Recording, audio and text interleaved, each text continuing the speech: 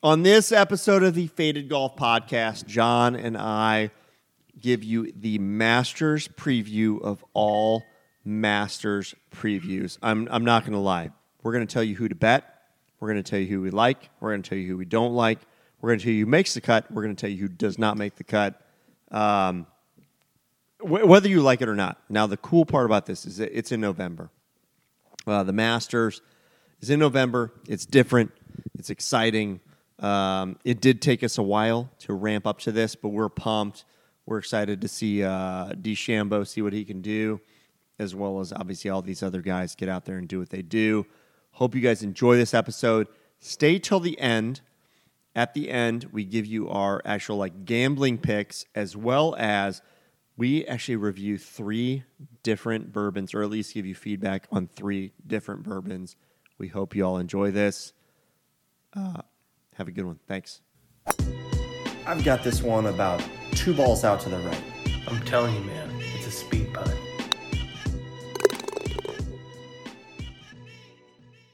Hello, everybody, and welcome to episode 3 of season 3 of the Faded Golf Podcast. I am Mark Julien, joined, as always, with John Falkenberg. Hello. Hello. We are in the, my basement tonight. Yeah. I don't know what this is. This is like the game basement, apparently, or something. I don't know. It's a good basement. We got lots of games. There's a big screen. Big screen. Projector. There's a got bar. A new projector. A very good bar. Three-year-old projector. Poof. Would have cost more to repair it than buy a new one. That doesn't sound right. Nope. Just doesn't. Nope. Probably had a 2-year, 6-month warranty on it. It's probably like even a 1 year. Who knows? But it was stupid. But my guy had one that he had upgraded to a 4K projector. He's like, hey, I've just got this basically sitting in my house. I upgraded to a 4K projector. I've got a brand new bulb in it. How much shit is 4K anyways? Is most of TV 4K? Most TVs now are 4K. But Wow. these 4K projectors are like $5,000, $6,000 bucks. So I'm like, I'm not buying a $5,000, $6,000 projector. I'll buy the $1,000, $2,000 projector, which is about how much a TV costs. And not notice a lick of difference. And probably not notice much of a difference. And he goes, I tell you what, I've got one with a brand new bulb in it, and I've got a brand new extra bulb I will give to you for $500. What? And with the projector that's a 1080p whatever. And I go, sold. So done. Shout out to Lifestyle Integrations here in Westfield. You got the golden tee. You have I got the old school golden tee. You got a dartboard. We got air hockey. You got bubble hockey. Yep, we got the bubble hockey. We got the 500 all-in-game classic arcade. Shuffleboard. We got a little putting green down here. I'll show you what I purchased today for the basement. I got a photo for you, by the way. I got something for I got a golf picture for the golf room. Oh, sweet. That I'm giving to you. I ordered this 3-in-1 today. Table like this, but then it's got the bumper pull. Oh, you can flip it? Yeah. Nice. Yeah. I've seen so many of them. I could get a little cheaper, but I bought a good one. Table. I bought a good one. I like it. You should. You owe it to yourself to buy good quality stuff. Did you get the chairs, nice chairs too, wheels and I was stuff? going to show this to you. It's kind of neat. You'll have to look at that. So hey, it's Masters Week, John, in November. What do you think of that? Masters in November? We talked about it last week. We weren't 2 weeks ago, actually. But who's counting? We're on an every other week schedule, so sorry to the fans who like us every week, but yeah, trying to get pumped. It's Augusta. Trying to get pumped. So I was watching some stuff this week. Yeah. Working on it, getting pumped. I think a lot of the even players are it just doesn't feel the same without the patrons here. Yeah. And they're just okay. And, I told you I was going to come out and just say something right away is, just hearing Bryson's interview today. What he says, look, it's just, you're asking me what I'm going to take advantage of? He's like, Patrons not going to be here. He's like, the bunkers on 18? He goes, I'm going to carry those on the left where patrons would be so I can have an easier shot in on 18. Do you know how, think about that for a second. It's a 320? Yeah. and he's going to carry it over to the left where people would be. Where people would typically be, like in the rough. But And- there's no rough at Augusta. So, He has he described he has 5 or 6 spots yeah. on the course, 5 or 6 holes Where he's basically cutting across holes or where like- people would be. not being field forced to go down the fairway of that hole because there's no people there. Yeah. And the rough there is not really that bad. Oh, the rough is nothing. Yeah. The rough it's not even really rough.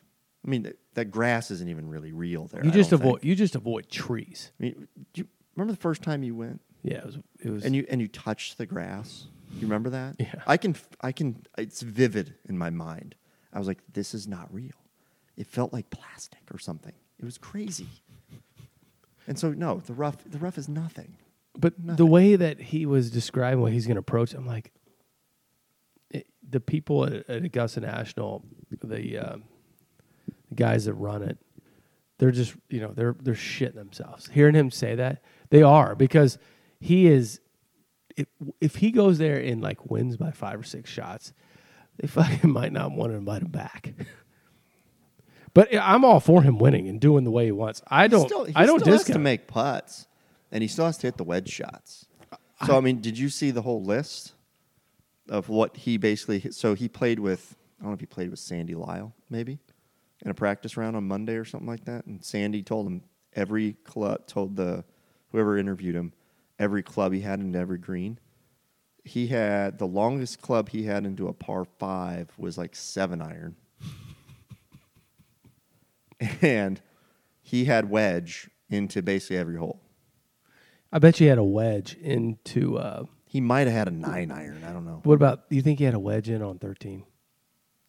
Par 5. 13 par 5. It's amen corner. He might have had 9-iron or It's something 500 like that. yards, right? Dude, I'm telling you. It's Just think what he'll do on 2. He drove it over the green on 3 with a 3-wood. It's 350-yard hole. He drove it over the green with a 3-wood. So, think at number 2. They say Yeah. he can carry those, go over those trees. He He hits had- it high too. He had he might have had a wedge into that. On 2, Yeah. how does he get it that high? His swing speed creates so much spin that the ball just his driver's 4 degrees loft. Because if he had any additional loft, it would just everything would just rise. His 3-wood is 11 degrees. It's like a driver. So he has 4 degrees. He tees it up super high. I just can't believe how his spin rate is not that high, is it? Well, no, not when you're 4 degrees and you're optimized. Now, here's the thing he's done. See, everybody thinks he's just bulked up, right? That's not the whole thing. It isn't as much bulked up as this guy has studied the TrackMan and tweaking clubs and getting his setup perfectly right with the single length clubs, all this stuff to optimize his spin, launch, distance. And he's done that on top. If you look at it, he doesn't look like I don't even think he's swinging much harder than a long drive champion would or something like that. He looks like he's swinging fast, but I think he's got those clubs set up where the club's just firing through. Where I think he is figured out. So he is not at U.S. Open. He wasn't the longest guy there. Wolf was out driving him on average. There was a couple other guys in other tournaments that he's been getting out driven. Where he has, I think, made it happen is that he figured out that I got bigger, that he could control that high swing speed that much. So that that strength, Interesting. Yep. that stability. Yep. Created more straight shots because I would agree with that. he's more in control of his body. yes, Right? yeah, Which makes sense. Also makes sense why Tiger worked out and Rory worked out and all these guys just exercised as much as they did because they knew if they could control their body more, not only could they hit it farther, but you're more centered, you're Yeah. stronger, it's I hope he wins. well, I'm not pulling. I do too. I hope he wins just because I love what he does. I used to like think, guys, the guy is a bit of a deep, but I think he believes so much in what he's doing, and he's committed to it. How awesome is that? But he didn't win the U.S. Open because of driving. He putted insane. Putted great. He putted it great. And if you look at, so I listened to a little bit of the Hank Haney podcast today, and they were talking about like how shitty of a putter he was when he started out on tour, and like how much he's improved it. It's like, dude, he was just not a good putter, and he has totally improved that part of his game. It's good. And he doesn't care. Dude, he doesn't care that the narrative is all about his driving because he's getting the attention. That's more money for him. Yeah. He knows that part of his game is just as important to him as driving is putting. How much do you think DraftKings just paid him to be a sponsor, to put that on his bag and his hat? I bet you they paid him a mint. He has put that. He just added DraftKings to his sponsor. Oh, my God. It's going to be on his bag. It's on the side of his hat. I guarantee you they just paid him like multi-million. That had to be a multi-million-dollar deal. Oh, my God. I mean. So here's his clubs. I found it. Ready? This is the practice round he played with Lyle. Number 1, which is a 445-yard par 4. And Nick Faldo, by the way, said uphill. Nick Faldo said that if he drives that green, he'll run around Augusta naked, which I thought was fun. That was hilarious. Because he doesn't think he can. He had a sand wedge in. But now, keep in mind, Bryson hits his sand wedge like 140 yards. So that means he hit a 310-yard drive uphill. That club length is same as a 7-iron. It's just still weird, but. So, anyway. Number 2, the par 5 you were talking about, which does go downhill. He had 8-iron in. Which he hits like 180. He hits his 8-iron like 180, 190, something like that.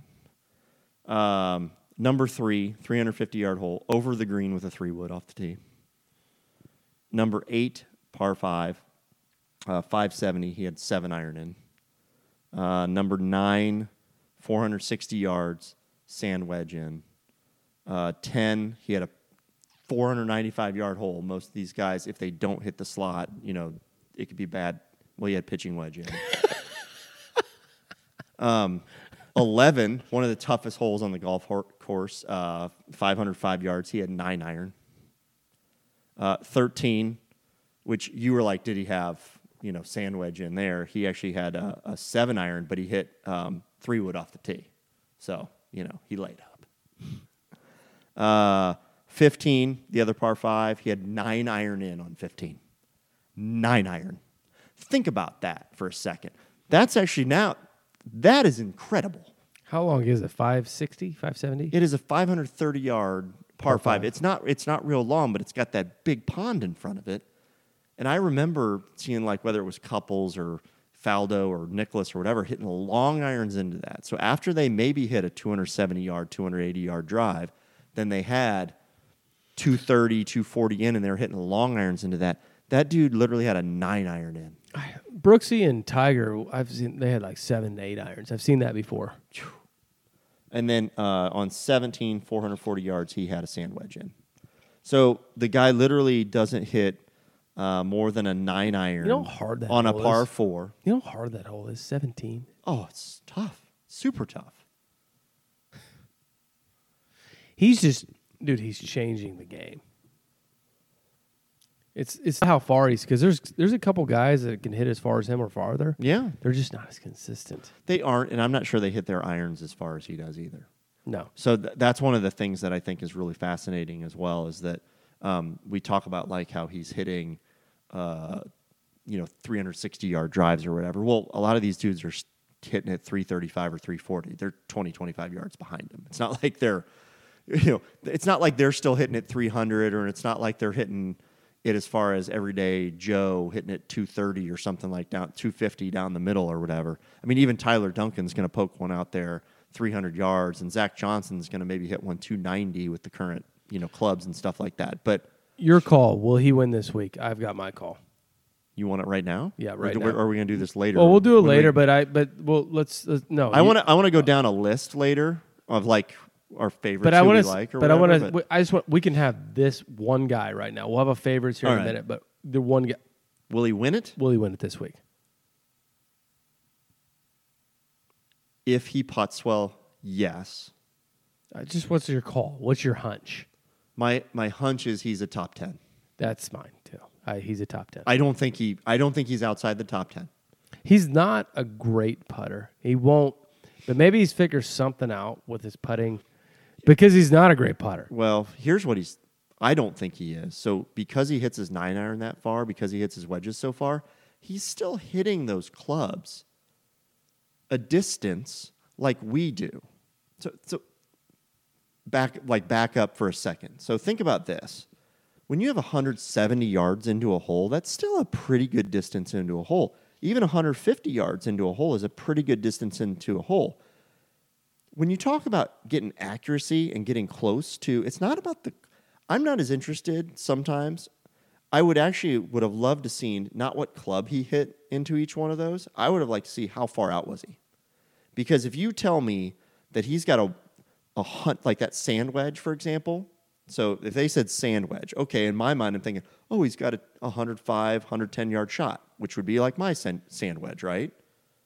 No, he's hitting that sand wedge 130 yards.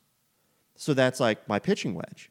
So think about how much more accurate you are, or how accurate you are with a pitching wedge versus your sand wedge too. Same difference. People are thinking like it's the club that matters on accuracy. It's still distance. The further the ball has to travel, the more odds that it can vary a little bit. Yeah, I agree. I do agree with that, but I think the most important stat that we should research is his accuracy off the tee.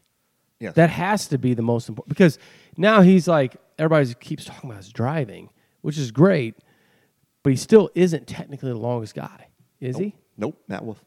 So Matt's not as accurate. There's no way he is. But Matt, here's my thing. This is where if it's gonna Matt come gets down more to. accurate, oh my God. And this is where Matt could get better too than Bryson, because he doesn't have single length clubs and isn't all beefed up and whatever else too. I think the key to this is not the person that who's driving it the longest. It's the guy who hits the best approach shots. And so my point that I was kind of getting to here is I don't give a shit what club he has in his hand. He still has to hit it close.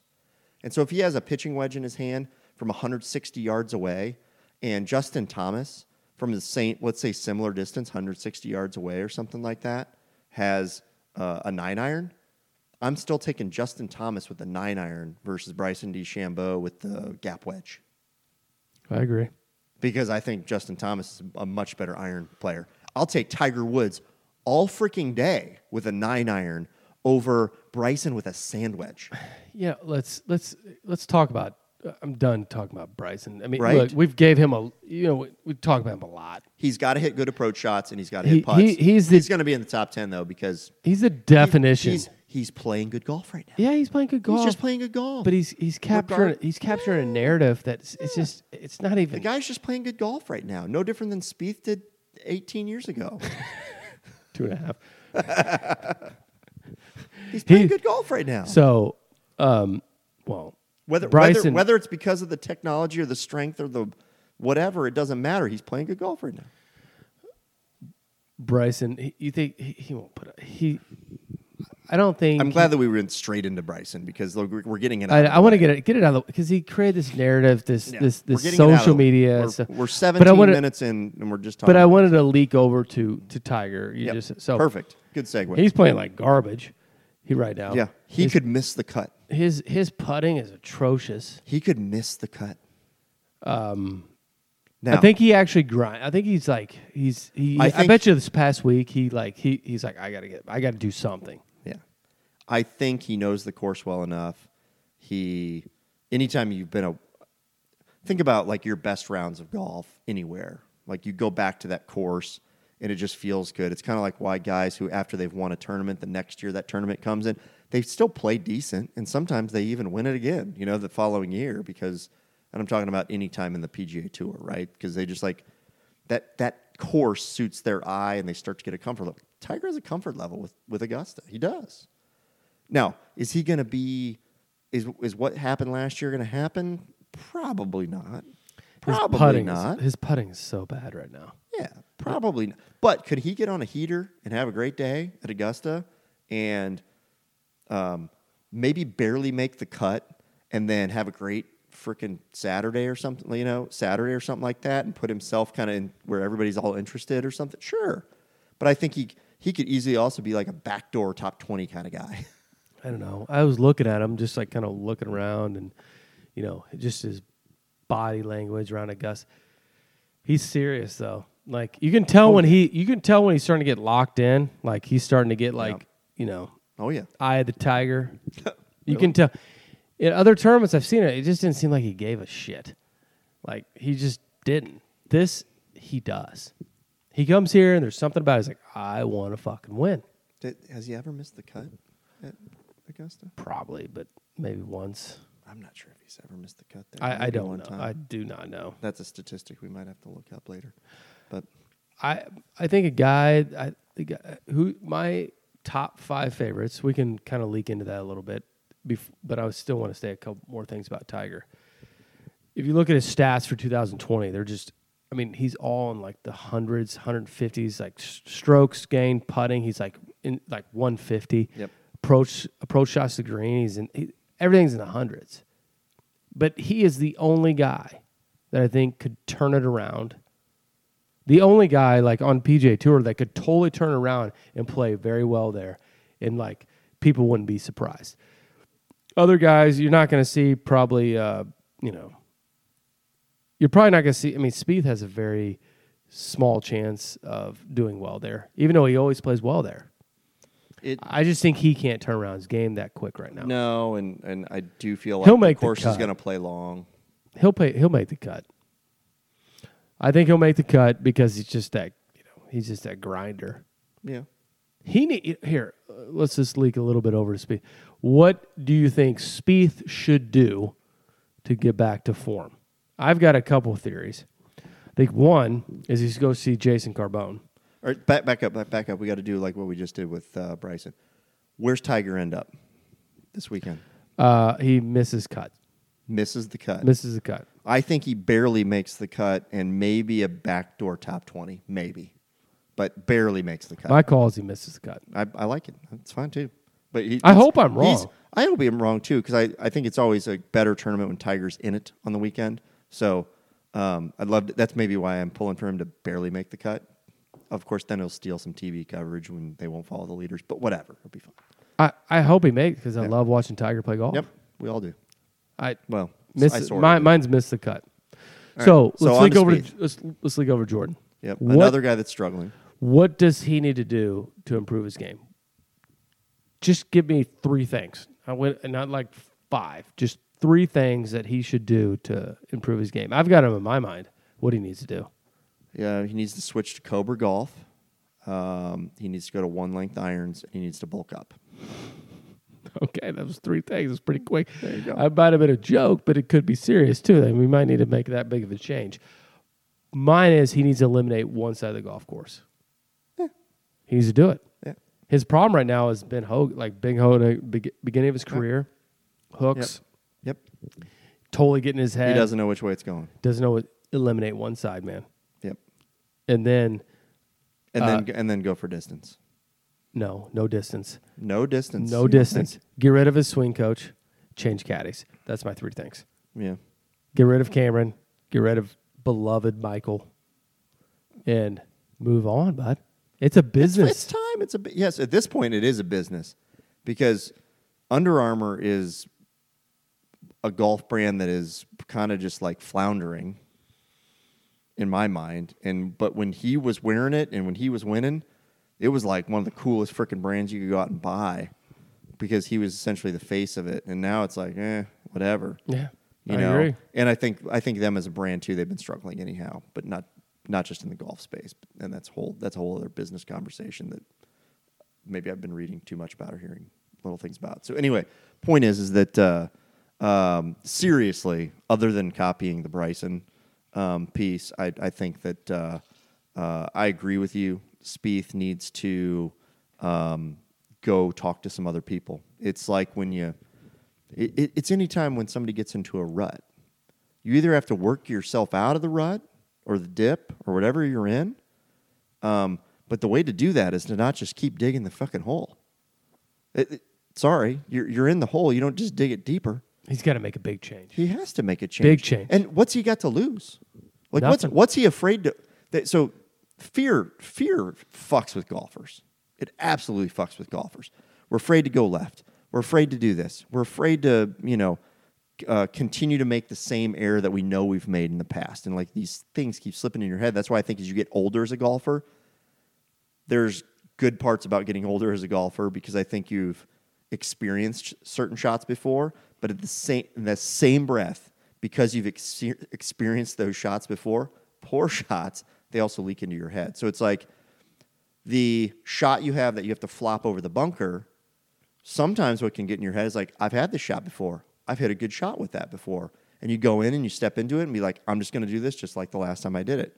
But there's also the thought that the last time you chunked it into the bunker, that can slip into your head. So there's a mental fortitude as you get older and you hit go through those experiences.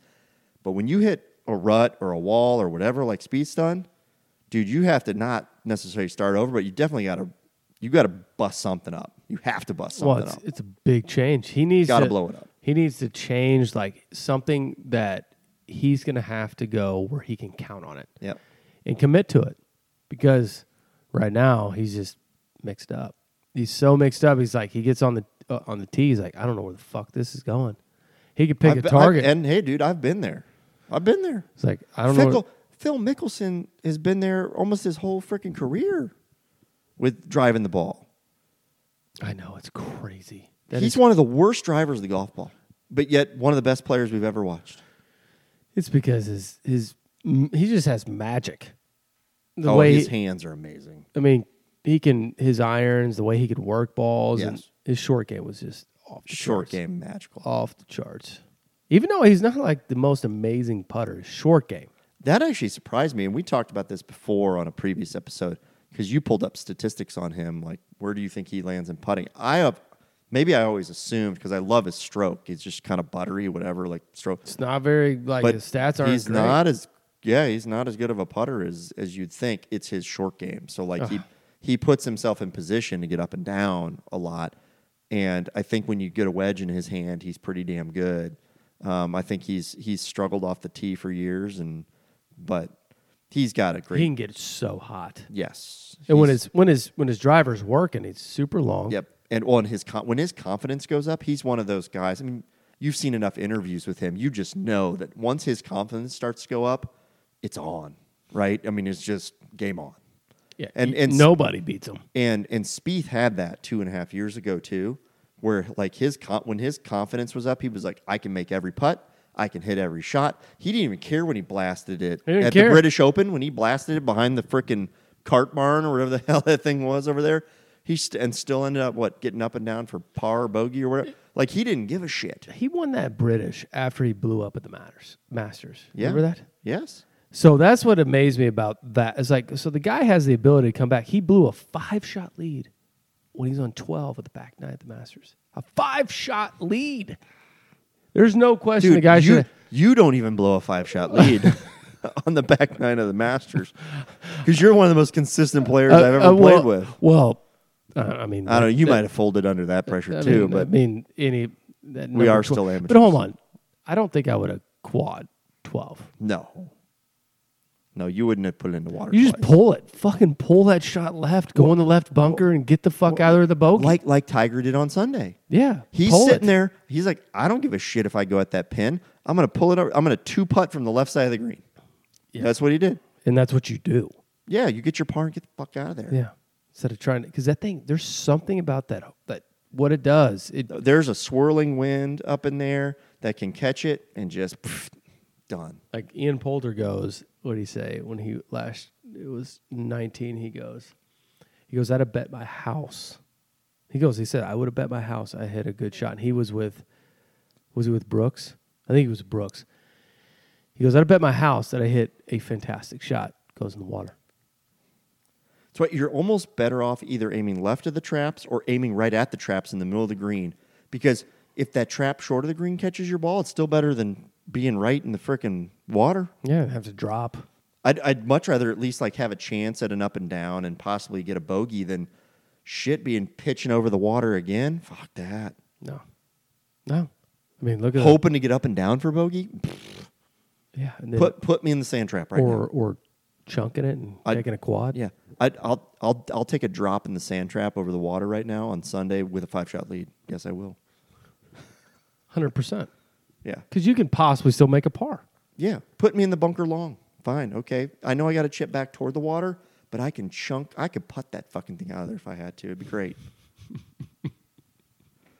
That's just my hack ass. Well, so So Spieth, what's he going to do this week? he'll make the cut. You think he's going to make the cut? Yeah. See, I've got him as missing a cut. I have him making the cut. Missed cut. He's been playing like shit. I don't see it changing.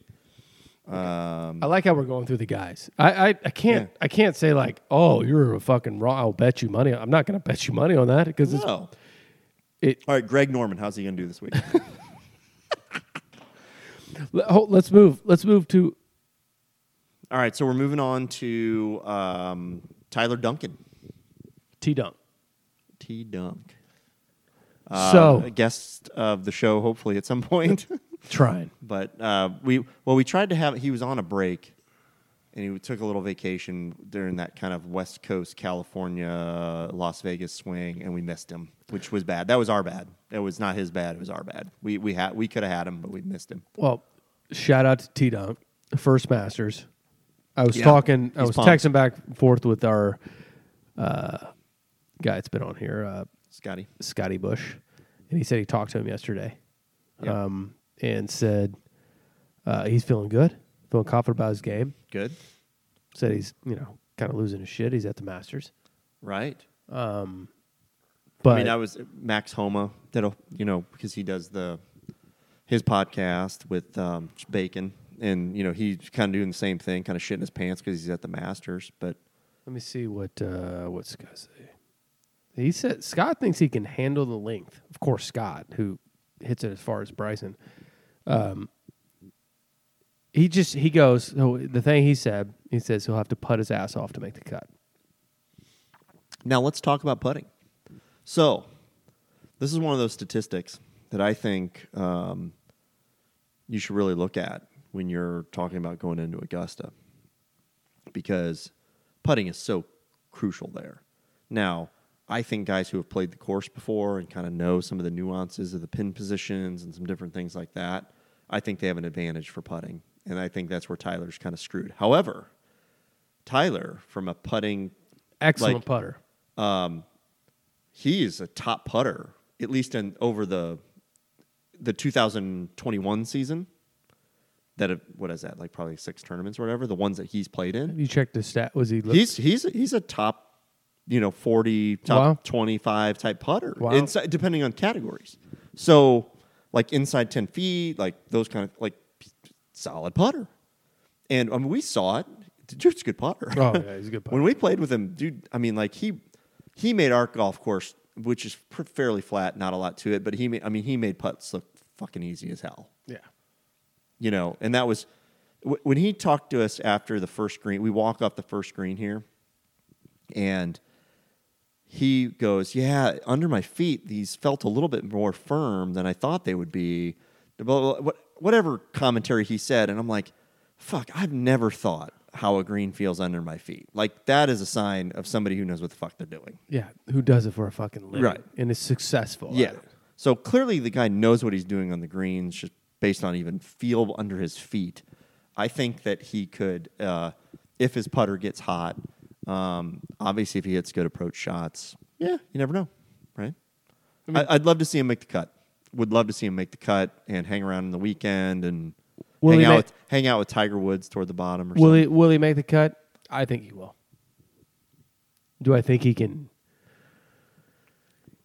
He would have to have.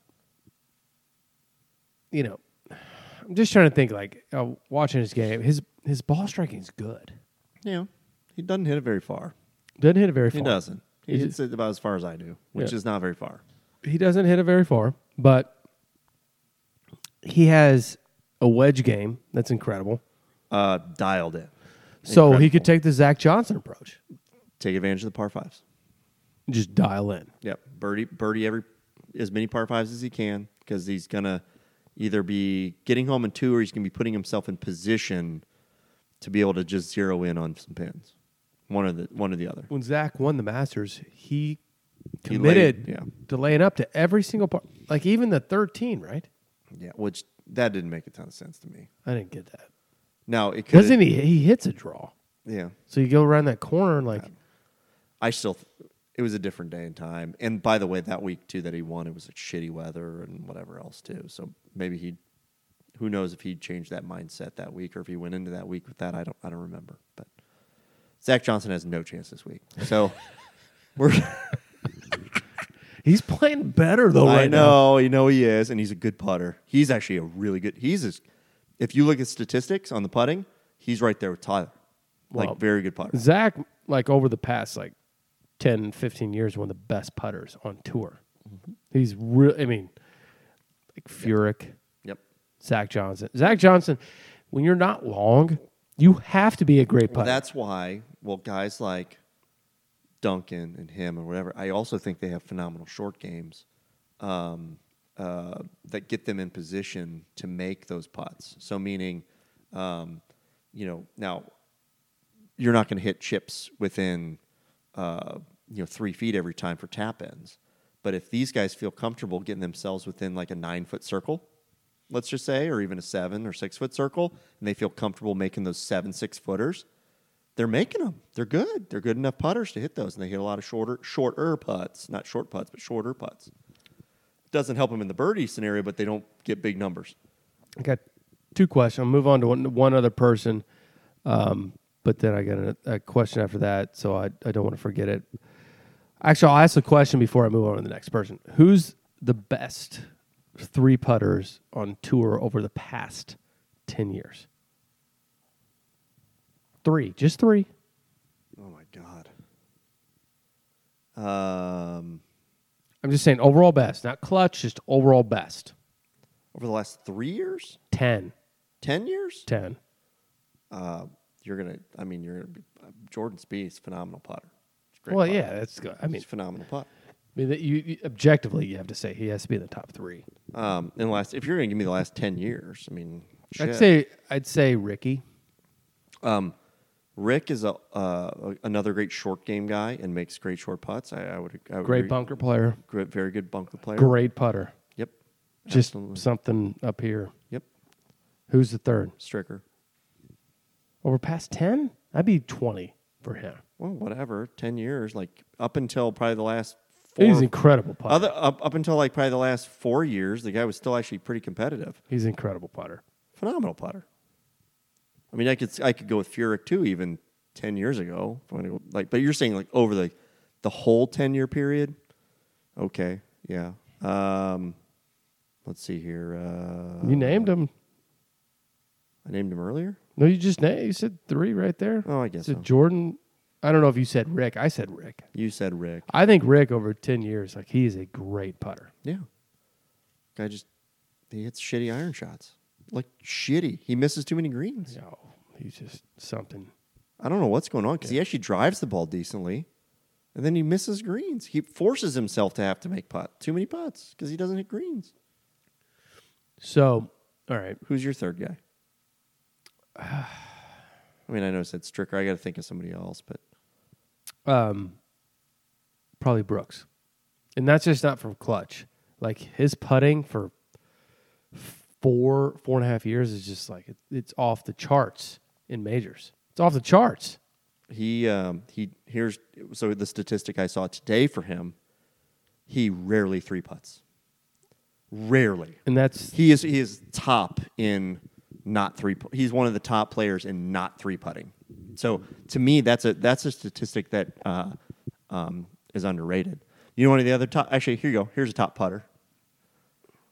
Charles Howell III. Here's a guy consistent. that continues to be on tour, keep his tour card, and never fucking wins. Never.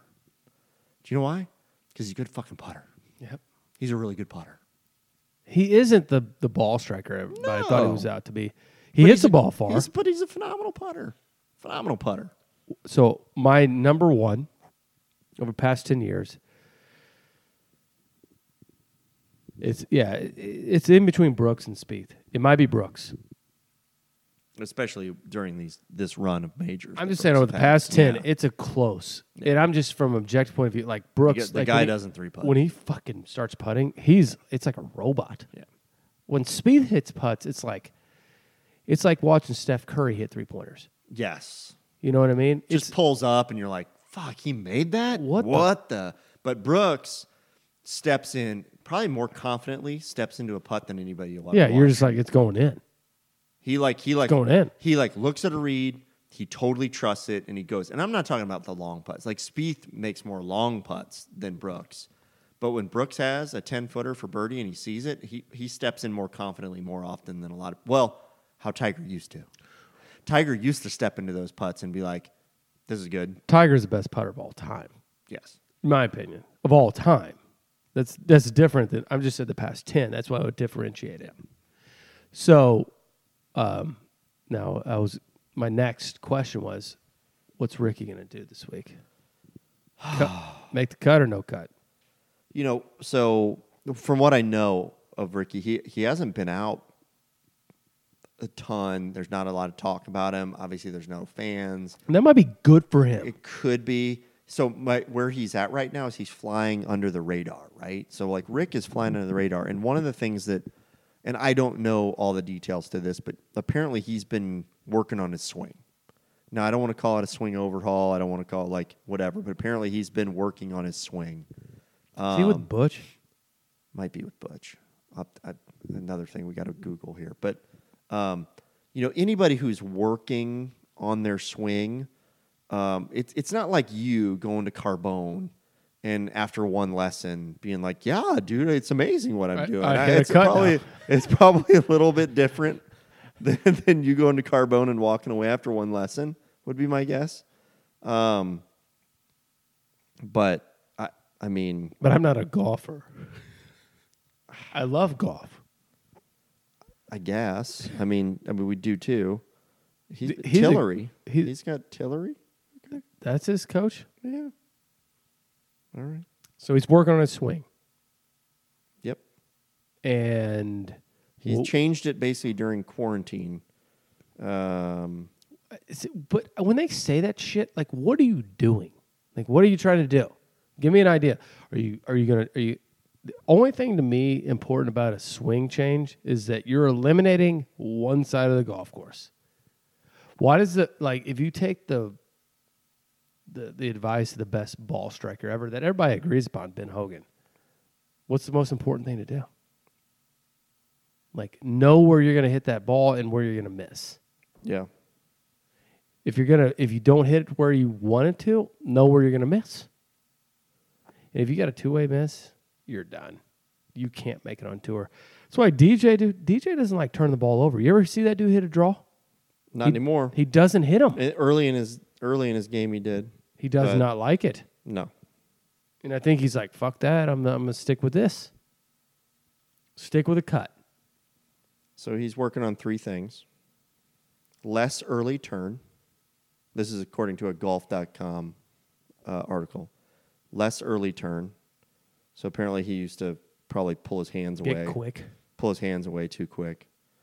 And then better backswing shift, so shifting his weight better. Maybe he hasn't been getting far enough back to his right side to a degree. Basically better coil, so better shift of his weight. And then more launch, so he must be... hitting the ball low. He must be trying to really get...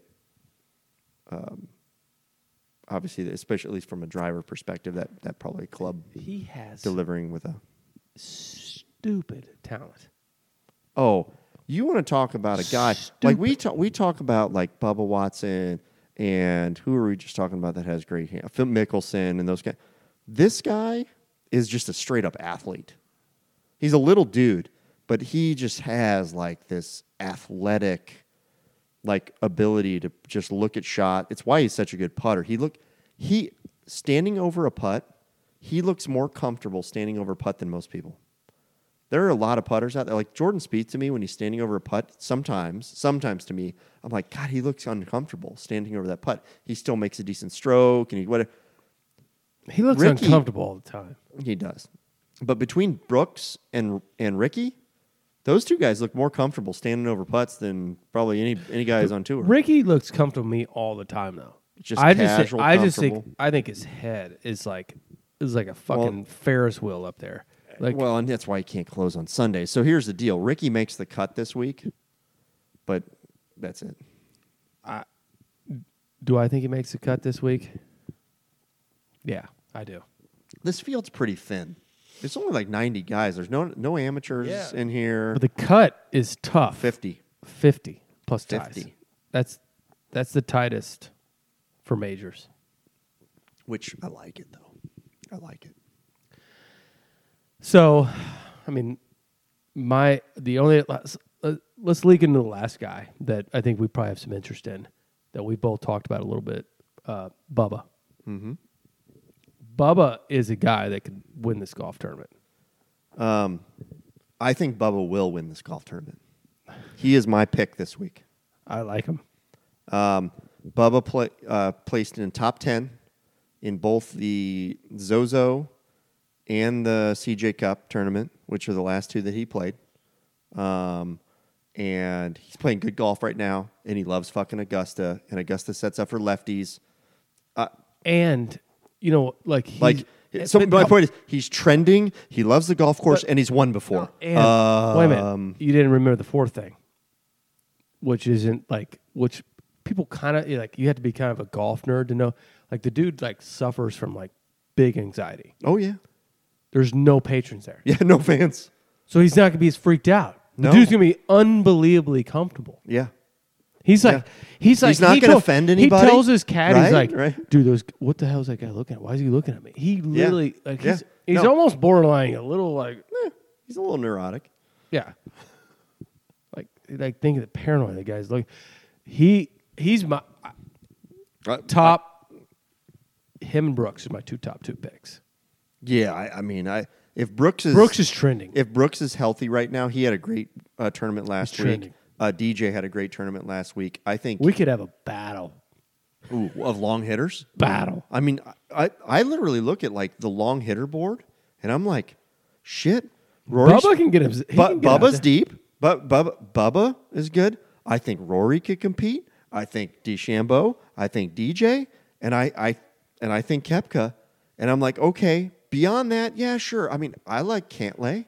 I think Cantlay's been playing solid He's golf. a stud. He's freaking good He's right a now. stud. Hatton, cocky as shit. I love him going into Augusta right now. Freaking awesome. He has the weirdest looking swing too. It is, but it doesn't matter. And it's so great the way he executes. Yeah. My pick in between Kokrak, long as shit, just won a few weeks ago. Oh, top in some putting statistics. Downside with Kokrak, never played Augusta before. Or never played in the Masters before. He's never played Masters? I don't think so. No. I think this is his first Masters. No way. I think this is his first No way. No way. You might be right, but I can't believe it. Kokrak's been around like He's been around, but I think this might be his first Masters. Well, he wasn't there last year for sure. I think we're the first time in total agreement. Bubba's my pick. Bubba's my pick. He's a guy I think he can win it. And now, he'll shit the Bubba bed show now. up. Here's what'll happen. This was actually funny. Norman said this today. I was listening to on Sirius, the PGA station on Sirius, and Norman had an hour show today. Greg Norman did, which is cool. Was it good? It was okay. It was all right. But because they were taking fan calls and fan questions, and they were asking about not having. One of the fans asked, like, "What about not having fans there? Is that going to be weird? Is that going to throw these guys off? Whatever." And he goes, "Actually, it could throw the ball off." He's like, "Where if somebody started hitting it into the fucking trees, but it hit some people and it kicked back out, and they didn't have his." He's like, "Now they're going to go all the way deep into the trees. They could have a worse angle." than if they actually hit some patrons. I thought that was the best comment because it's kind of true. there could be some guys that are a little off. And So our limited experience in tournament golf, you Yeah. and I, you're wanting to win no matter what. But if people are watching you, you got a shit ton of people watching you. Have you ever done that? Like where like a bunch of people are watching you? oh yeah, I've had one time mm-hmm. a club in St. Louis, and there was this event that was like it was like the downs, like a horse race, and we go all the way down from Yeah. like 10-1 on 9 Yeah. holes. And this was the biggest event at this club. We'd had 300 people watching you. And I loved it. I was in it, and I got all the way down the final hole, and I like people get you pumped up. They're yelling and screaming. It's like, fuck, you shank a ball, you're gonna look like a moron. Or if you hit a good shot, like you look like a hero. And you just get pumped up. I think some of these players, they thrive on that. Oh yeah. Now, Never been in the Masters. Craig's first Masters. He's screwed. now, I do love him as like a But- top 20. but now I look at like these guys that are winning, like DeChambeau, and we didn't talk about Colin Morikawa. So I look at these guys that are winning now. You know, when they're younger and they're in college, nobody's watching you. It's kind of similar to like what's going on now. Do I think like Colin Morikawa would have won the PGA Championship with a full crowd? No, I don't. I commend him. I was like, dude, I'm not taking anything away from him. He did it. He was able to just focus, dial in, not be distracted, not have the pressure of the people around, like all that. Yeah. I don't think he would have. I just don't. Some people were saying they don't think Bryson wins the U.S. Open with the fans either. Because he would have, those New York, it's the way it should be. Oh yeah, it's part of professional golf. It's part of professional sports. Yes, is fucking people yelling at you, Yeah. Yeah. good or bad, right? Yeah. It's part of like when I'm at a Pacer game, and I got good seats, and me blowing shit to the other team because I can, because I'm right there and just telling like Michael Jordan he sucks. Yeah. When I know he doesn't, he's amazing. He was one of the best players ever. But I was like, I love MJ. oh god, so good. Actually, I never talked trash to him. Who did I talk shit to? I'd have to think back. There was like might have been Shaq one time. I was like, Shaq, can't shoot a free throw. He gave me like a look. Whatever. Most shit I've talked was at like a Purdue basketball game with Tom Izzo. Like, Tom, sit down. No, you're already sitting down. Oh, Izzo, that dude. God, I don't like him. But yeah, no. Never played in the Masters Kokrak, by the way. I do think the fan issue, if you want to call it an issue, I think it actually There's an asterisk this year. it could favor. So where the asterisk comes in, just as I was talking about Kokrak, it could favor the first time players, So, if these guys, right? yeah, I agree. You don't see those seas of people, like I'm with and the chairs all set up and shit. Right? I'm making a jump right now. Yeah. So let's go a year ahead. Fans been back. Not even a year. 5 months. No, let's go 5. No, let's Well, go. actually, there might not be fans by next April. Let's go 5 years ahead. Yeah. Okay, just stay with me. Yeah. Bryson DeChambeau, Colin Morikawa haven't won another major. Have not Have not in 5 years. in 5 years. Have not either one of them. Will that prove to you that fans make that big a difference? That's good. I like that question. Yeah, That's good. Hypothetical. If Bryson has not won one, yes. Then I do believe there's the fan scenario. I totally believe that because I thought the guy was talented before the Bull Cup. The whole science thing on the golf, like I was sold on that shit before. Dude, I made a T-shirt about it with the whole leaving this fucking pin in thing, like, and how he was like sold on doing that before he even started bulking up. I'm like, this guy is thinking about the game differently than anybody else. If he doesn't win another major, and whether that's he'd be great for a British. I think he obviously with the U.S. Open was good for him. I think he could easily win a PGA, and a Masters because of his length. Actually, I think he could be a Grand Slam, career Grand Slam kind of guy. I think he's that good. But Morikawa wins another one, I could totally be on the side of, yeah, he won because there were no fans. I just think Bryson's in a different bracket. But if he doesn't win another one, do you think the fans were that big? No, not with him. Because he's going to keep winning golf tournaments. Here's my thing with Bryson. Whether he wins, and I've kind of thought about this too for a long time. Like, it's so funny. We put all this emphasis on 4 different tournaments a year. These 4 specific tournaments a year. All matters. Which that matter, right? But like, this dude's going to win a ton of golf tournaments every year. He's going to. He's probably going to win a FedEx Cup one of these years. He's probably going to win he could win a ton of golf tournaments, not even a major, and win a FedEx Cup just because he's fucking good. I just think something weird's going to happen with that guy. Well, he could get hurt. There's something there that like is not. I think there's something unexpected is going to happen, and I don't want to. You don't want it to happen. No, but that's the feeling I get. I'm concerned when anybody does something like this to their body, and whether it's that quick. And I'm not going to go steroids or whatever, but you think about the athletes that that did take steroids, and I'm not making any assumptions about Bryson, but I don't think he did. I don't think he did either. I think he just literally just was like, I'm going to put on weight and try to muscle up. Okay, fine. But you look at how many players in the NFL that bulk up quickly, do some things, and what these guys end up doing to their body long term. And Tiger has admitted that the running has fucked with his knees and his back. And you look at what kind of pressure that puts on your body, not in the short term, but in the long term. I am concerned for him in that space because of the weight, not because of the strength, but because of the weight. I think your body is only meant to carry so much weight. Like me, for example, I put on 10 pounds. It's probably not healthy. I probably need to take it off because the weight's not good for my body. But I keep drinking beer. So, hey, whatever. What are you going to do? You switch to bourbon. Yeah. Well, probably need to exercise. Could help. Might help. Exercise is key. But let's take this back full circle. Question, what I had. All right, I like that, what you said. You don't think that in 5 years, if Bryson hasn't won another golf tournament, major, you don't think that fans were as big an effect? Correct. Not with him. Morikawa, on the other hand? I actually think the opposite.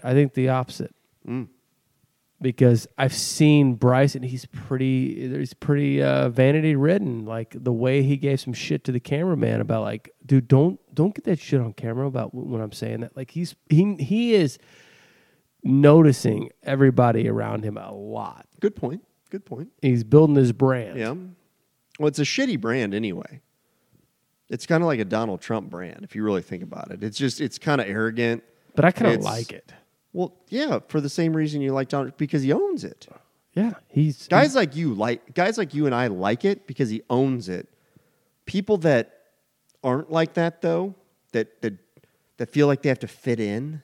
There's, by the way, 50% or more of the population feels like they have to fit in. There's probably another 30% that are like they want to carve their own way, but they don't want to offend people.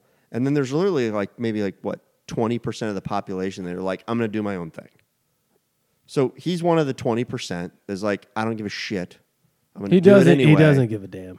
And so guys like you and I might admire him, but basically 80% of the population thinks he's off. Yeah, but here's the thing. Because he doesn't fit in or he might be offending some people. Here's the big difference, though, that the 80% or whatever you're saying, people that I'm throwing numbers out too. I don't know. But if the people that say like, the 80% you talk about, it's like, here's the difference. I still think Bryson, personally, could be a douche.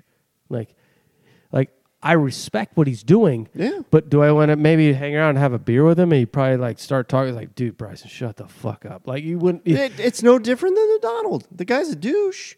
But I bet you I could sit down and probably learn something from the guy. And Oh, I'd yeah. probably be interested. Bryson, the respect to have, like what he's doing, Yeah. he is dude, he's abnormally intelligent. I mean, he's like, abnormally intelligent. Hey, by the way, I'm using Donald as an example. We could do the same thing with like I don't really love Mark Cuban, but at the same time, I'm like, You know who you can't do that with? You can't probably do that with Joe Biden. oh man, did we just go political with this show? That's amazing. Hey, it doesn't matter.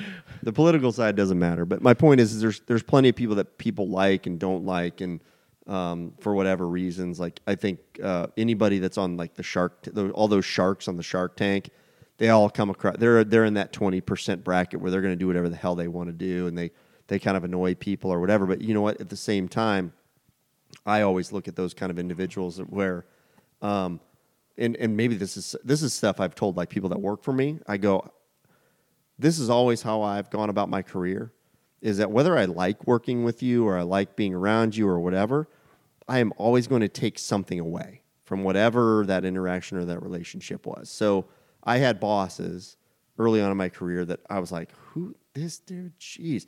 But I was like, well, what?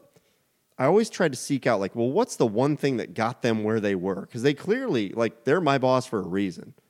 What is that? And I looked for that. And I was like, okay, what is that? And one of them was because they were like an arrogant ass. And I'm like, okay, well, he just went after what he wanted.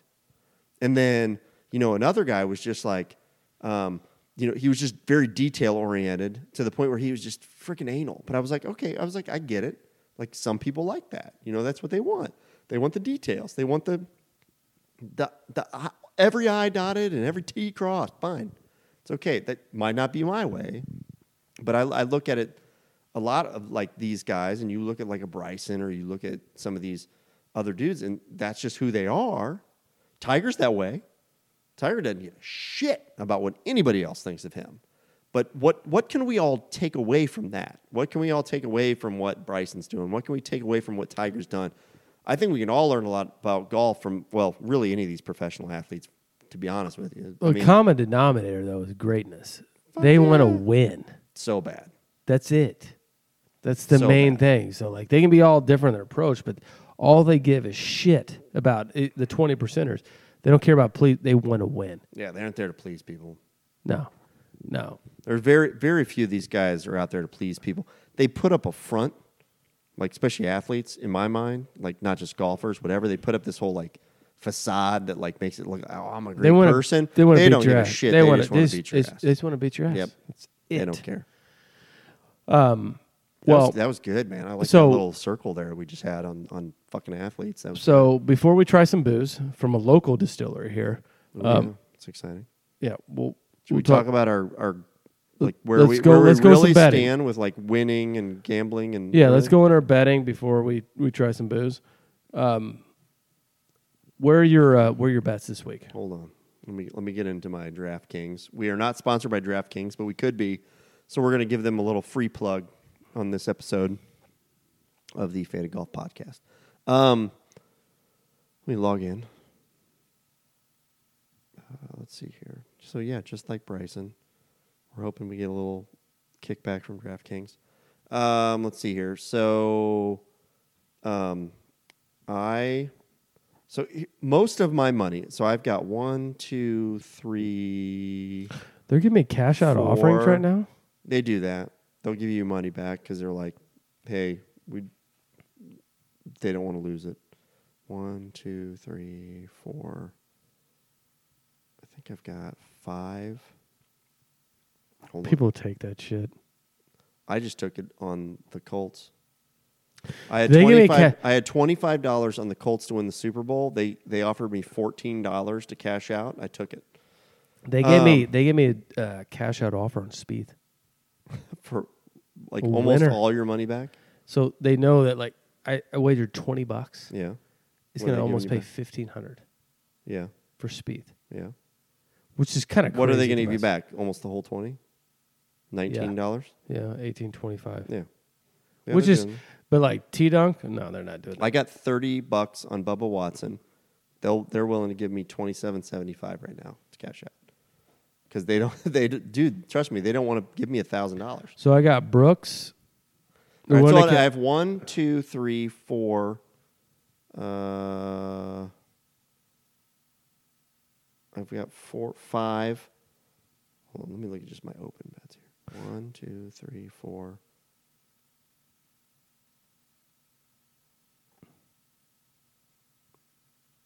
5. I have 5 players to win outright that I've put money on. Would you like to know my 5? Yeah. Okay. But the first player I put money on was Tony Finau to win. What's the payout? I put $40 on him. It'll pay out $1,000. I've got Kevin Kistner for $5. It'll pay me $7.55 if he wins. I like him because it's a local boy. You just never know. I walk in my putts, Kevin Na, $5 will pay $1,000. I got Brandt Snedeker, who is also loves playing at Augusta. Hopefully we'll have his shit together. Another very good putter, $5 will pay $1,000. And then I have Bubba Watson, $30 will pay me $9.90. That's a good one. I got to get my bet in for Bubba. I don't have it in. Yeah. I almost missed the Bubba one. I have Brooksy, $20, $360 payout. I got DJ, $20, $190 payout. I got Rory, $20, $280. T Dunk, $20, $1,600, and Jordan Spieth, $20, $1,420. Yeah. And I'm gonna place the bet right now for Bubba. I like the Bubba pick. I actually think Justin Thomas is a good pick to win this week. He's not a good bet though. So if you want to go back to just like tournament lines, I really like Dustin Johnson this week. I really like Justin Thomas this week. I just don't think they're going to pay you back real well if they win. So I'm not putting money on them because I just don't. I'm like, I'd rather put $5 on who I did, meaning like Snedeker, Na, Kistner, because they can win me a freaking buttload of money for $5 than put $20 or $100 on Thomas. To me, I think like for me betting golf, you're better. I prefer to bet small amounts on players that are long shots that could have bigger payouts than betting big amounts on players that, like, again, could just shit the bed for the week. Just because they're favored, that doesn't mean shit to me. Like golf is golf, dude. You and I, here's the one thing I know about golf and gambling. Every week we go out and play, right? And we go play for our fucking $10 little fucking Nassau. And if I knew that I could play the exact same round of golf every single week, and I knew exactly what I was going to shoot every single week because of maybe what I shot last week or the week before or whatever it was, I probably could win a whole lot of money playing fucking even $10 Nassaus. But at the end of the day, golf is golf. And we have no idea, zero, how these guys are really going to like execute. I'm not going to win shit. I'm going to lose every bit of probably not. Probably not. But that's why I like these. So here's what I'm going to tell you. If you're going to go out and gamble on golf this week, I don't think it's about picking the winner. I love, at least this is on DraftKings, the matchups. So there's a matchups bet. It's not the prop bets. There's plenty of prop bets. Those are just as bad as picking fucking winners because it's just luck. But I like the matchups. So whether it's one-on-one matchups and you parlay those together into however many ways you want to parlay them, or they do these tournament group parlays as well. Like, for example, Group A of the parlay, or what I would parlay. Group A is Dustin Johnson, DeChambeau, Jon Rahm, McIlroy, Justin Thomas. What you're doing is you're picking... And you're just creating a Nassau with those guys. You're picking who's going to come out of that group better than the other four, right? And then you go to the next group, Shoffley, Kepka, Hatton, Matsuyama, Cantley. Who's going to come out of that group? And then the next group is Finau, Day, Morikawa, Reed, Watson. Pick 3 right there. So here we go. I think, I'm just going to give you an example of why I think this is the better bet. I'm going to take Justin Thomas because I think he's going to come out of that group. And I'm also going to take Patrick Cantlay, which, by the way, both of these are the highest odds of these group. And I'm going to take Bubba Watson because I think he's going to rank out. Those are the 3 highest best odds. I'm going to put $2 on picking those 3 that they're going to come out of that group of 5, and that's a $250 payout. That is the best bet you can make right now. You're basically picking 3 dudes, putting $2 on it. You can put $5 on it. Shit, I put $5 on it. And that's $600 payout. Your best bet right now is to parlay the matchup picks. I love it. Not to go pick the winner of the tournament, because the winner of the tournament is going to be the winner of the tournament. How about against these other 4 people, how are you going to do? Or there's other tournament matchups, which is how are they going to finish one-on-one? And you could parlay this deeper. So, like, I got Corey Connors versus Munoz. You know what? I'm going to take Munoz because he's hot right now. And then you got DeChambeau and McIlroy. We already talked about it till we were fucking blue in the face. DeChambeau's going to be badass this week. He's going to beat McIlroy this week. Finau, Matsuyama. Matsuyama, he's a good player, but he's still, sorry. Tony Finau loves fucking Augusta. Fitzpatrick, Kokrak. Told you, I love Kokrak. He's long. He's putting well. Lanto, Griffin, Snedeker. I told you I like Snedeker. And Day, Morikawa. I think Morikawa, even though there's no fans, that dude won 1 tournament. It's a random deal. I like Jason Day. So now I got 6 guys, 6 different matchups. I'm going to go parlay that. I'm going to put $5 on it. That pays $250. If those 6, if just those matchups that I picked hit. It's no different than picking NFL games. Who's going to fucking win? And you win $250. Love it. I love it so much better than having to pick exactly who you think the winner is going to be, or a top 5, or even top 20, or whatever. Parlay that shit. Well, let's recap next week when the results happen. Yep. We'll do it. Monday or Tuesday. You want to hear my craziest parlay though? Before we get into the booze, let's see what the craziest payout parlay I got. Ready for this? So I was telling you about those 5 groups, right? Where there are 5 players in each group. So I got Justin Thomas coming out of Group A, Shoffley coming out of Group B, Patrick Reed coming out of Group C, Matt Wolff winning Group D, Group E is Oosthuizen, and Group F is Kokrak. What's that pay? What do you think that pays on a $5? That's a $5 parlay. I had to pick 6 players to win their grouping. $3 grand. $31,000 if that hits. If that hits, you're gonna lose your shit. I will lose my shit. But here's the thing: I only had to pick 6 guys. If you get that right, I will fucking blow shit up, dude.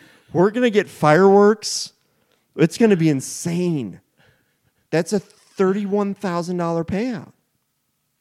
It's dumb. This awesome. Is here you go. Here's the other one. So another sick part. Justin Thomas, Tyrell Hatton, Patrick Reed, Webb Simpson, Oosthuizen, and Paul Casey. Again, totally random. Not as big, but $14,000 on a $2 bet. I didn't even bet the $5. I bet $2 on that. That's crazy. I could win $14,000. So my point is, folks, pick a bunch of random of those groupings, put $1 or $2 on them, and you might win thousands of dollars. You might. You never know. Yeah, you but do. But parlay that shit. You do need to get a little. It's here's the thing. If you can afford to gamble $20 this week on DraftKings, I recommend you do 10 $2 parlays on these groups. Just go by your gut, but do 10 $2 parlays because they're going to pay anywhere from $4,000 to probably $15,000. Insane. That is the bet right now. Parlay that shit. Don't bet on one guy. Let's get in some booze. All right, we're gonna get in some booze. Okay, we are back. We've got some peanut butter snack mix. We've got what is it? So this is tell us a little bit about the bourbon or whiskey we'll be trying here. So in our master's classes, by the way. ventured up to the distillery in Put your glass over here. We're gonna take a picture, like set this up. ventured to a distillery in Sheridan, Indiana, which is just north of Westfield. Put this right. You getting that picture? Yeah, this is gonna. We'll send this out on the gram, and be good. Okay, keep going. Keep talking. So, went up there last weekend. Had no idea what I was in for, and was actually very pleasantly surprised, like how cool this place was. Not a big distillery. They had one big still, whiskey still. They probably had, I don't know, when I went out to their barrel room, they probably had 20 barrels, Okay. like for an aging process. They make whiskey, vodka. I think vodka is kind of like their main thing. And then also they're making rum too. Everybody's making vodka though. They, I mean, shit. Dan Blazarian's making vodka. but I wasn't expecting much, to be honest. Sure. And I had it there. You haven't had it yet. Nope. And I was like, this is pretty solid. And it's young, right? Yeah, it's 3 years. 3 years. Yeah. So we had the Old 50. It's called Old 55. Yeah, Old 55, which is also Indiana, That was probably a 5. Was that a 5? and it might have been 5 years old. Yeah. It was a corn based. Kind of tastes like this, Okay. to be honest. But this is younger. Yeah, it's younger, but it's good. I had it. So I drank on the rocks, So we've got it on some ice right now which is in our masters this they're low balls here. so they call it the 88 Yeah. because it's 88 proof. Okay. So You it's heavier. It's heavier. I mean, it's not really heavy. 44%. Well, it's not like that 100 that we're gonna No. sample next week Yeah. after the masters review. Yeah. There's. That tequila I got for next week. Let's give it a whirl. Let's give it a All try. right.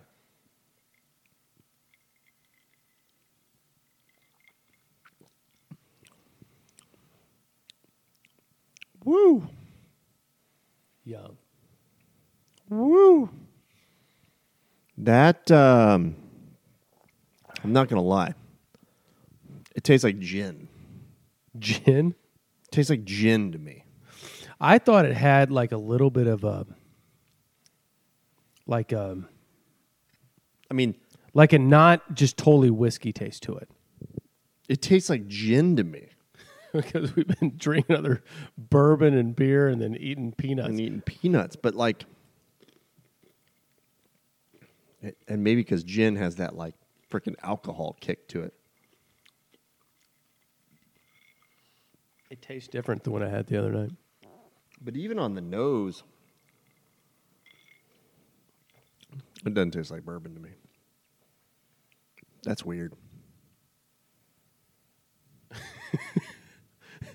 When I had it there last weekend, I was like, it tastes like whiskey to me. It tastes good. This does taste different to me. Why? This is odd. Hold on. Did we do something wrong? Take a Like, drink. yeah, of is beer. it the peanuts or something that's throwing this off? It could be something like that. Take a drink of the beer. I'd have to go get Because I some know what the water or taste. something. Yeah, because I know like I'm getting the same kind of taste. Did you? Are you hearing me on the like It doesn't, gin? and it did not taste like that before. I mean, gin's just got that alcohol to it, right?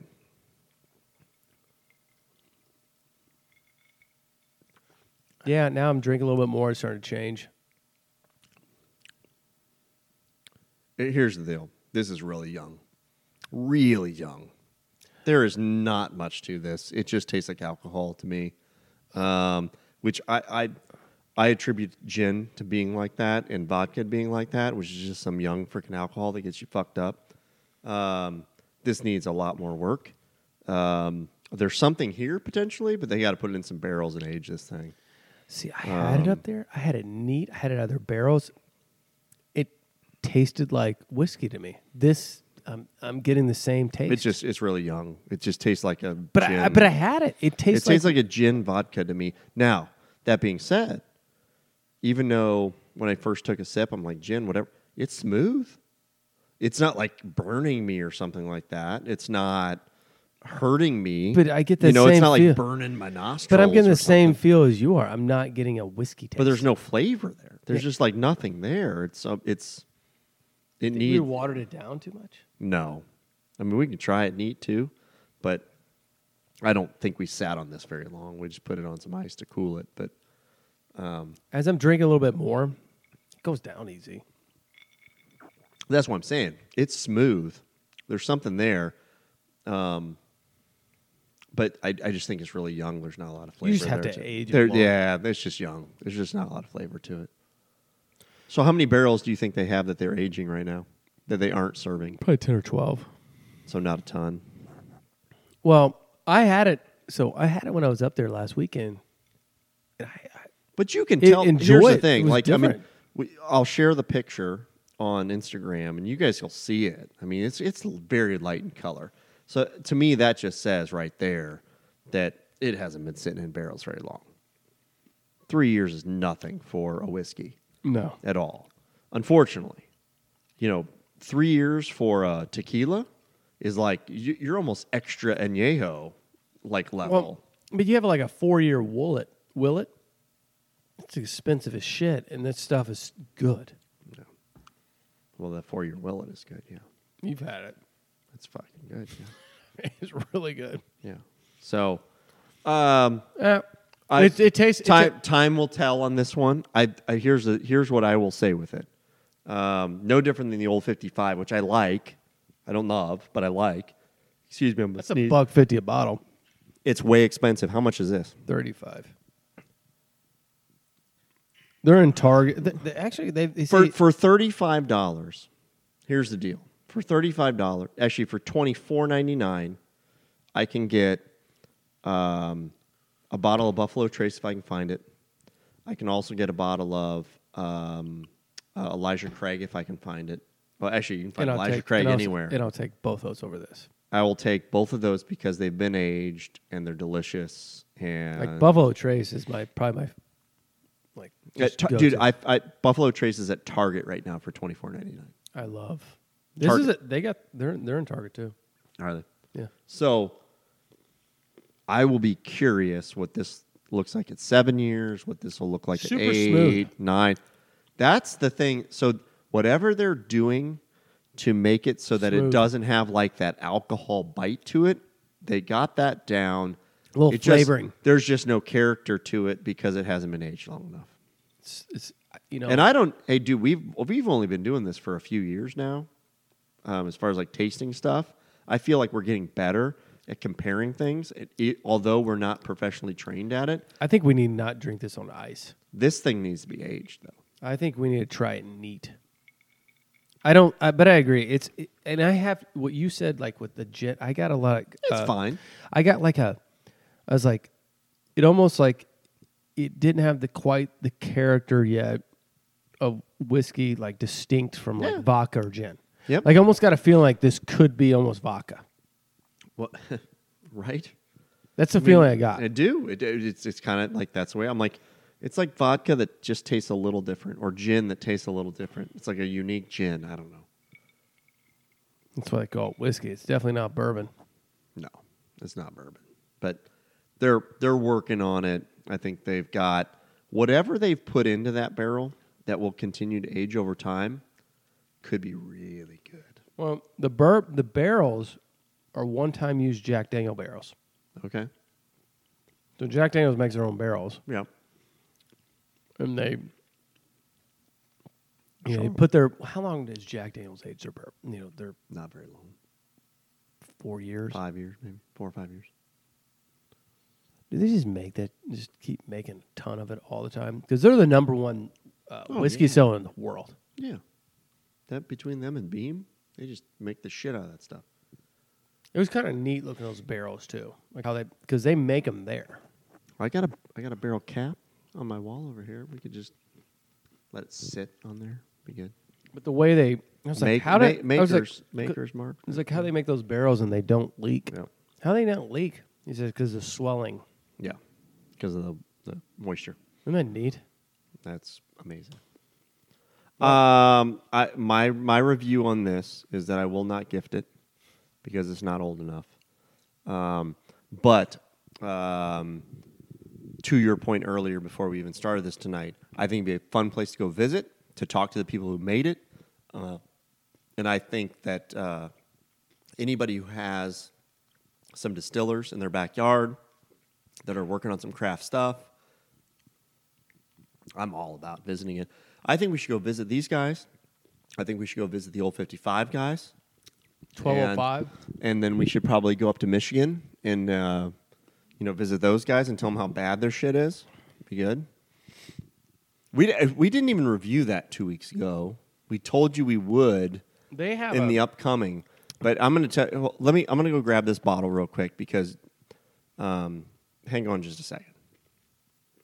Swore you made a Okay. separate recording. So this last, we mentioned this at the end of last episode. We decided not to review it. We were going to save it. This is the Journeyman Distillery out of Michigan. This is the Silver Cross whiskey. 1% of the proceeds of this goes to golf. So I don't know what 1% is. I probably paid $40 for this bottle or something like that. So they're going to get, what, $4? No, 40 cents? I don't know. I'm trying to smell it. I'm sorry. So, what is it? Got any more description, like what it ages, or like did it? Like, No, so that's the thing. It's like they put some food coloring in it. it just talks about the Silver Cross was given at the British Open. 1% of all proceeds are donated to the betterment of the golf game.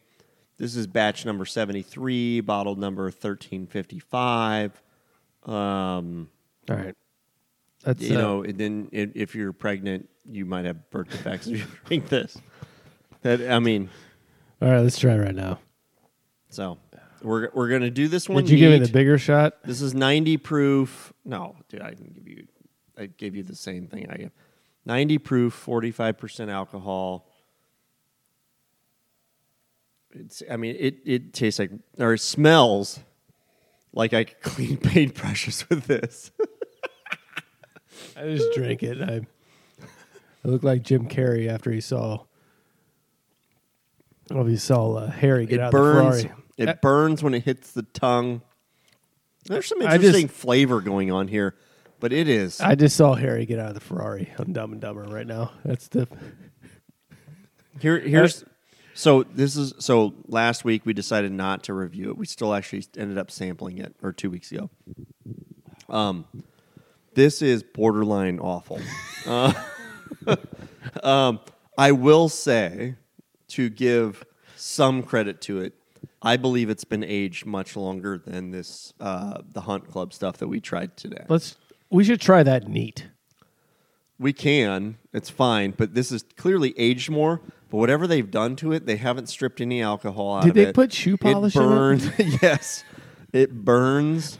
I mean, maybe if you made a cocktail with that, meaning you put some sugar in there and you did some other stuff to it, maybe you might enjoy that. Maybe. Let's try this neat. Here's the thing: as golf fans, the only reason you're buying that is because 1%, which is ridiculous if you really think about it. 1% is going to golf, which, by the way, I think anybody could just donate 1% to golf to their local First Tee program and be better than buying this shit. I don't know if it got that shit out of there. I think it didn't. Well, we'll sip this and then maybe put the other stuff back. I'm telling you, man. When I drink smooth. this, It's smooth. it is. But God, it reminds me of gin. Does it not remind you of gin? A bit. I can't deny it. There's almost like a pine tree freaking flavor to it. I know what you mean. It tastes like gin. Like if I bring that Aviator gin down right now, and we drank it side by side, we'd be like, yeah, it's pretty close. It has some. It's just raw, man. It's raw. It just. But you know needs what? to be aged. No, and that could be I just what you know. So if you really think about it, I disagree. I think it's like it's not. What I was reading. I told you I read a whole book right? You tonight understand.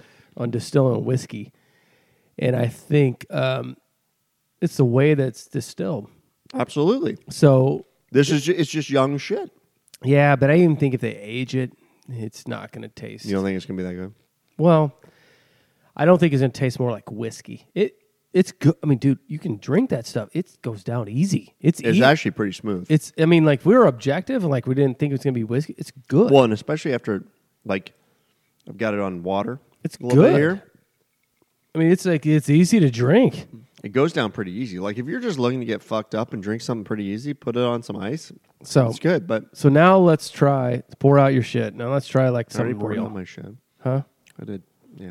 All right. Are we gonna get some flavor of all the other shit? So we got the Michter's. We've drank this before on the show.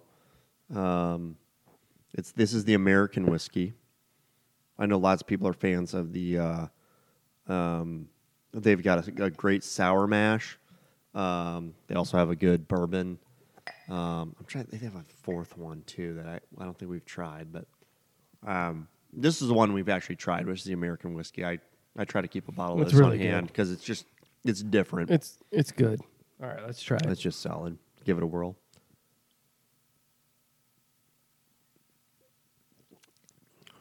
Oh my God! I mean, so here's the thing: we just drank 3 different whiskeys. Essentially, It's not even a close contest. we drank one that is so young it tastes like gin. We drank one that is just so bad that I'm happy at least 1% is going to golf because I don't feel bad about buying it. And then the Michter's is so good, I could drink it neat. It's good. That's just the difference. I'm gonna have. And they're all. I'm gonna have a drink here. They're all on the not. Michter's. They're all not bourbons. They're just whiskey. They're whiskeys of some American whiskeys of some kind. By the way, we are not professionals clearly as we review this kind of stuff. But I tell you, John and I, we both know what we like. We know what we don't like. No, we can be objective though. And I can tell you that I'd love to try new stuff, but I'm not going to overpay for it, and I'm not going to overcredit somebody for something that's way too new to know what it really is. I don't even know if it's a newness. I don't even know if it's distilled right. It might not be. Because But here's the thing. At 3 years old, it's definitely not old enough for me to appreciate it. So I just don't. It's now in like more of an objective viewpoint, like you said, it's better than Journeyman. well, they have, so Journeyman has like probably 8 different varietals, if you will, of their whiskeys. And I bought this one because of the golf piece to it. They may have a better one that's like their, it could be their Michter's American whiskey. I don't know. So I don't want to completely discount the Journeyman brand, but whatever this silver It's in cross, big red. it is. But whatever the silver cross is that gives them the money to golf, it's shit. Don't buy it. Just donate your money directly to golf. Don't buy the whiskey because you won't. We will enjoy it. silver Journeyman. We'll try your other shit. Because We'll try some other stuff this that you is have. terrible. But if you're gonna actually donate money to it, put some good shit behind it. So- Don't give me the garbage. So Mark and I have been talking about distilling some of our own whiskey. We figured out tequila is just not economical. Got to So- import too much stuff. So I think by next summer, we could try some very fresh, young. It basically be moonshine. 1 year moonshine. No. I think we can do it next summer. Right, It's- it'd be 1 year old. Yeah, we'll try some whiskey of our own making Yeah, it'd be a 1 year. on here. Okay. Faded Whiskey. Love it. Do I own that URL yet? Somebody's gonna buy it right after this. So we're gonna do it. I do own Faded Tequila, so don't even try to buy it. So .com. all right, I'm having Michter's. With that, I hope you all enjoy the Masters this week. It is obviously unusual, crazy times. I know things around the nation, or at least around the U.S., or in a lot of other areas, are spiking up a little bit with this COVID kind of coming back. And we hope everybody healthiness, safeness here in the upcoming holiday season. We'll try to get back with you next week, but take care, everyone. Go out there, especially with these last few weeks wrapping up. If you are in the Midwest, go out there, hit more greens, score better, and we'll talk to you soon. Thanks, guys. See ya. Sit down, stand up, pass out, wake up, faded.